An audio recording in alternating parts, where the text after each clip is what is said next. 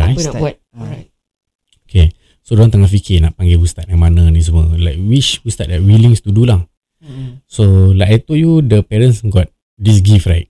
So apparently the parents lah cakap dia nak bikinkan lah. Yeah. So okay, kita backward sikit Bila diorang bangun tu, oh ya, si Ahmad dan Badan kan cakap lah. So bila dah kan cakap tu, dia punya mate yang kaki kat betis bengkak rabak. Then the wife pula, si Siti ni, dia punya kaki pun bengkak rabak sampai demam panas rabak punya, macam meracau lah gitu. Dah demam panas. So the next day diorang nak pergi jumpa bapak dia ni kan, nak buat this ruqyah lah. Masa tengah buat ruqyah ni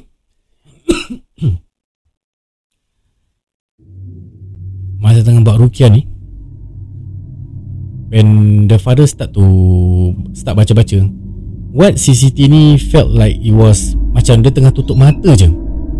Masa tengah tutup mata tu, dia tak rasa apa-apa tau.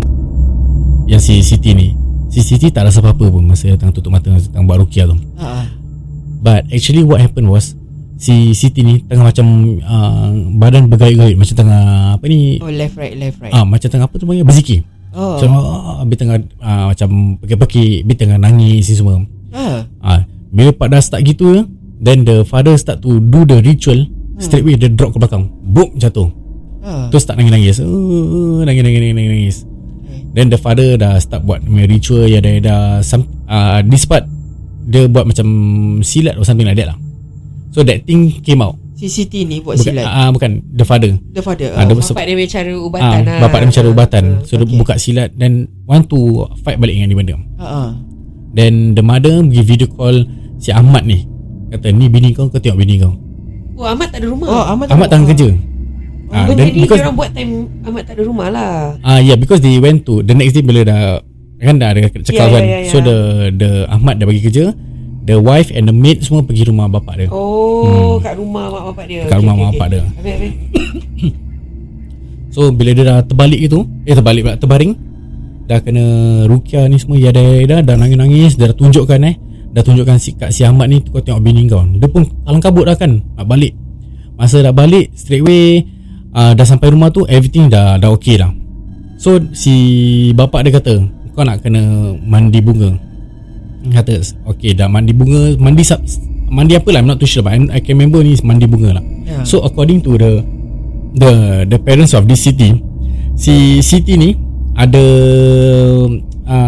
what do you call it, macam penjaga. Korang pernah tengok cerita KKN kan? Kan ada satu nenek tua ni macam gitulah. Si Siti ni ada benda tu, has been pendamping has been passed down macam generation, something like that lah.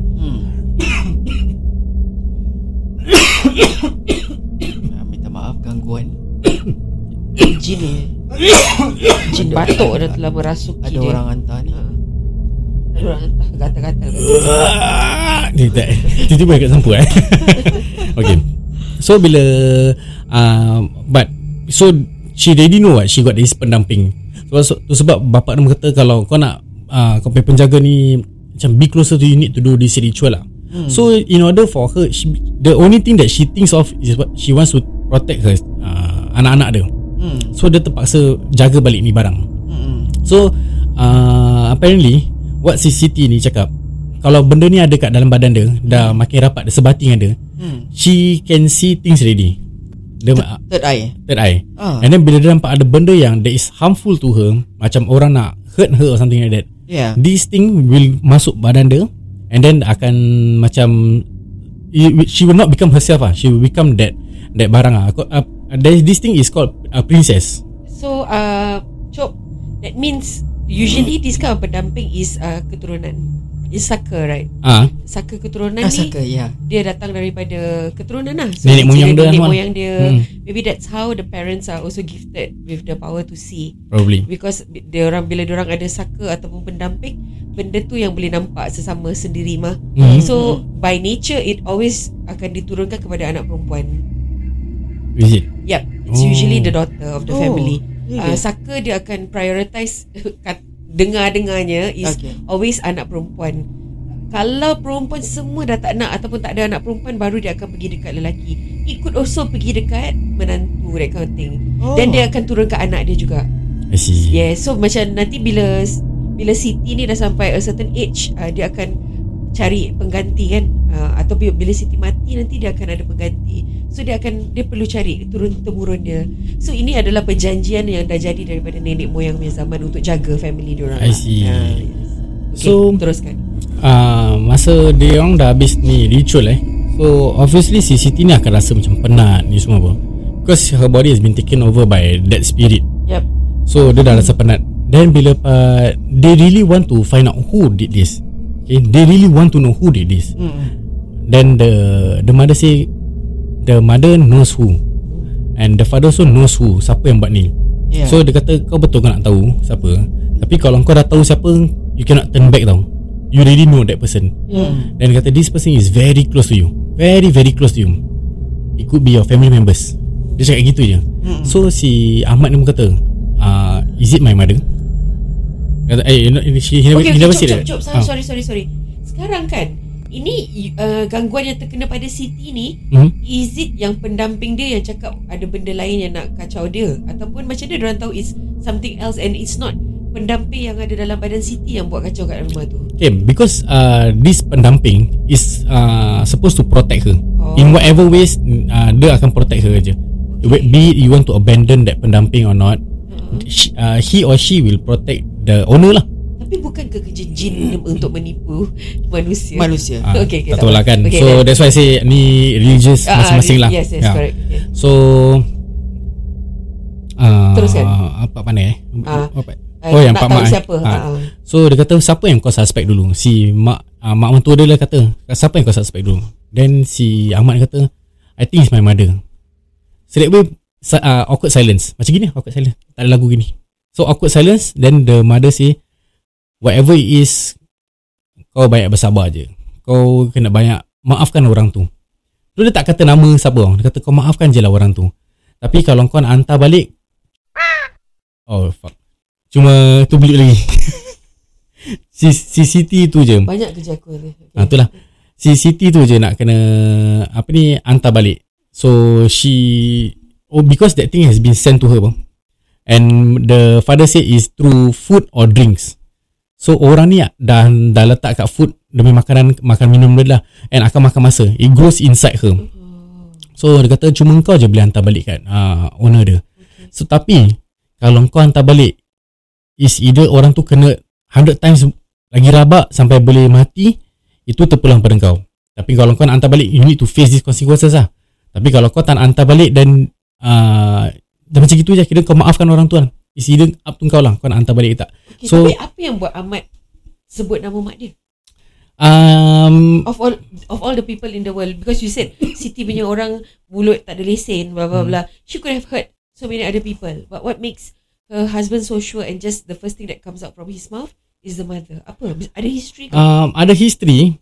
How to say okay, history dia, si makcik ni memang suka main-main dengan benda gini semua. Main-main dengan benda bomo ni semua. Pernah buat ke anak dia sendiri. But bukan buat, not in the buat as in buat benda jahat ni lah. Macam let's say you steal something. This person, this makcik will go to her saudara and then do all this black magic to know who steal her thing, something like that. So in that family, this makcik happens to be suka buat main-main benda ni semua lah. Benda-benda yang bawa benda syirik jugalah. Bawa benda gini semua. Okay, so si Ahmad ni, that's why Ahmad ni suspect mak dia sendiri. And plus mak dia ni dalam according to them dalam rumah mak dia ni ada yang jarum tercocok-cocok in a few places. Dekat plants, dekat fake plants, dekat meja. And almost macam every corner lah. If orang tu boleh nampak lah. Tapi kalau dah cocok tegang tu boleh nampak apa. So kita tak tahu benda apa. So even si Ahmad ni pun tak tahu benda. So dia suspect je. Dia bukan confirm is the mak. Dia suspect je. Okay. Bila dia dah kata aku suspect itu mak aku, straight away the mother-in-law dengan father-in-law macam diam je. Habis kata whatever is, kau maafkan dia je lah. Dia cakap gitu je, kau maafkan dia je. The parents. Diorang pun tak nak fitnah lah kan. Yeah, diorang tak nak clear ataupun tidak pun dia tak cakap lah. Correct. So diorang just want to say you need to be strong ni semua. Okay, korang just need to be strong and try maafkan orang tu. Then after that day, dah lepas kena ruqyah, dah semak rumah ni semua, there's no more gangguan already. No more gangguan.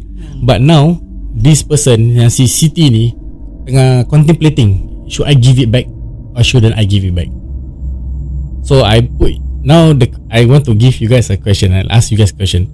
If you've been put in that situation, then you suspect that person, would you give back? Hantar balik? If it was me, I would never trust anyone who tells me a person's name. It could be fitnah. Ini pun boleh jadi kerja jin dengan syaitan nak memecah belahkan manusia. Nak kasih suami isteri gaduh, nak kasih anak beranak bercerai, ni semua gedebak-gedebuk kan. So probably if you say that, okay, I leave it to Allah. Aku akan angkat tangan, aku akan doa dengan seikhlas-ikhlasnya. Aku akan doa, ya Allah Tuhanku, kau lah yang protect aku. Kalau betul lah orang tu yang buat macam ini, kau berikan orang tu hidayah. That's all. Because kalau kau hantar balik dia, hantar balik dia, hantar sana, hantar sini, tak habis cerita dia. Yang berana is anak beranak. Kau tak tahu anak-anak yang berana kan, dengan gangguan ni semua, cucu-cucu berana. Kadang-kadang manusia ni sangat selfish. Diorang cuma pentingkan diri diorang sendiri, but not the people around them. Whether it's the makcik ke ataupun orang luar ke yang buat ke apa kan. Kenapa? Why do you have to do this to a family? It's okay what. Akhirat ada apa? Dekat padang mahsyar nanti ada pembalasan yang secukup-cukupnya kan. Neraka tu ada, dah standby. Neraka dah kirim salam kan. Kenapa kau nak susah payah dapatkan kepuasan kat dunia? Apa yang kau dapat? Pada akulah. Itulah. Okay, just want to share with you guys itulah. Whatever that I'm telling you guys is based on my understanding. I could be wrong certain parts. But because the person shared to me apa this story, apa dia kongsi and what I understand from that lah. Correct. So this person say this both Ahmad and Siti willing to come down and tell their stories based on what they experience. But I told them we give us some time. We will definitely invite them, but not so soon lah. We have something going on right now. Waiting for my studio, then we can invite them lah. A proper place lah. Proper studio, then we can invite them. So hopefully korang yang dengar ni jangan percaya sangat lah kan, bab berbagi semua. And back to you Kak Nai. What will you have done? Will you send back or? Aku akan berdiam diri. Dan apa-apa yang dikasihnya makan ke apa kan, I will just take. Tapi aku tak akan makan lah. Sebab aku dah tahu apa. But I know maknanya kau percaya apa orang tu cakap. Orang tu tak cakap siapa apa. Engkau yang sebut sendiri orang tu. Is it this person? Orang tu tak cakap ya ataupun tidak. So what makes you think that confirm ada ni? Yang Ahmad cakap macam mana kau boleh confirm kan? Iyalah. Maybe aku percaya. Aku pun easily percaya kau akan percaya ni benda. Sebab nanti kan macam aku akan macam jigsaw puzzle aku akan tengok, perhatikan, then I mix and match dia story, apa yang dah dikasih tahu daripada mak bapak mak bapak Siti. Then after that I listen to my husbandnya side, and then aku akan tengok, perhatikan the mother-in-law, whether is it have this kind of macam mana curiousnya movement ke apa ke. I know this kind of people is diorang smooth kan, they know what they do. Correct. Tapi macam pada aku I just more careful lah. Just tak nak jangan rapat-rapat sangat lah. I know it's difficult lah sebab apa ni nama tak dengar. Hello? Dengar. I'm just waiting for you to talk. Okay. Macam dia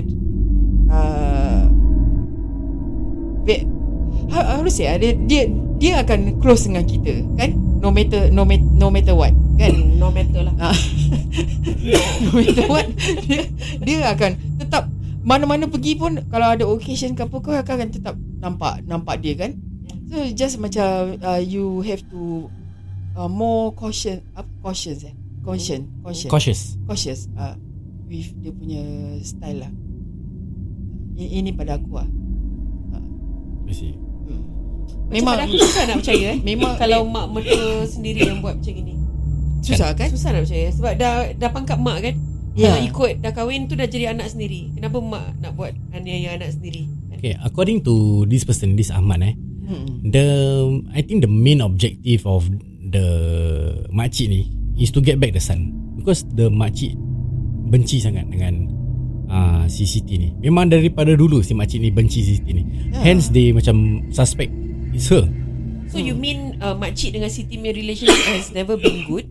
Any events or whatever, makcik tak nak jumpa dia, makcik tak agree dia datang rumah, makcik takkan pergi kat rumah dia, makcik tak nak tengok cucu-cucu dia. Oh tak macam gitu. Oh is it their relationship is always been fake. Lepas each other baik-baik munafik. Hypocrite lah, like you say, hypocrite lah. So but behind them, si makcik ni cerita-ceritakan ke orang lain, lancawe si Siti macam gini, si Ahmad macam gini, diorang pinjam duit aku ni semua. But actually tak pernah. Ya, kalau dia dah lancawe, you already get it in the world. What's so difficult? Why do you still need to make them? Maybe it's not enough. Like I said, she want him back, the Ahmad. By lancawe tak akan dapat dia balik. She wants to be in control of everything. In control, yeah. And sorry guys. Dia tak nak Ahmad sayang sangat dengan Siti. Dia nak Ahmad refer to her all the time. So when I did my research about jembalang ni, jembalang ni tugas ni untuk pecah belahkan rumah tangga orang. Dia akan buat si pihak lelaki akan buatkan jadi more benci, impatient, akan benci, panas baran. Sikit-sikit bini cakap nanti mengamuk. Then dia akan pecah belahkan anak dia lah. Itu lah. So that is the tugas of this jembalang. Ask you yang Ahmadnya belakang tu kena cakap kan. What he do about that? What can he do? Never cannot do anything. Dia mandi jangan kasih kena air je. Apa ni? Bapak sibuk je. Celaka. Apa bapak mertua dia dengan mak mertua dia tak ada buat apa-apa? I mean, I ask you back, what can they do? Dah kena cakap apa? I mean tak ada dirukiahkan ke? Tak buat apa. I thought you were referring to dorang ada buat apa-apa dekat cakar tu. Like what can they do? Macam forensik lah. Macam ambil DNA. Cannot do anything, right? Track jembalang punya rekod ke? So, maybe you I think I understand your question. Like bila dah lepas kena cakar tu, what did he do to help himself, right? That's what you meant, right? So dia tak buat apa-apa lah. Because dia tak kena gangguan, dia kena cuma tempias je. Tapi kau kata dia panas baran kan? Tempias lah. So dia panas baran untuk pasal jembalang ni dah macam hasut dia something like that. Kira jembalang kat Siti. So every time suami dia tengok Siti, dia akan jadi bingit. Sebab apa yang dia nampak is belakang, right? So jembalang akan sengaja kasi kau bingit, gaduh. Itulah. Okay, let's take a short break first. Yep. Coughing is getting bad lah. Right. See you guys later.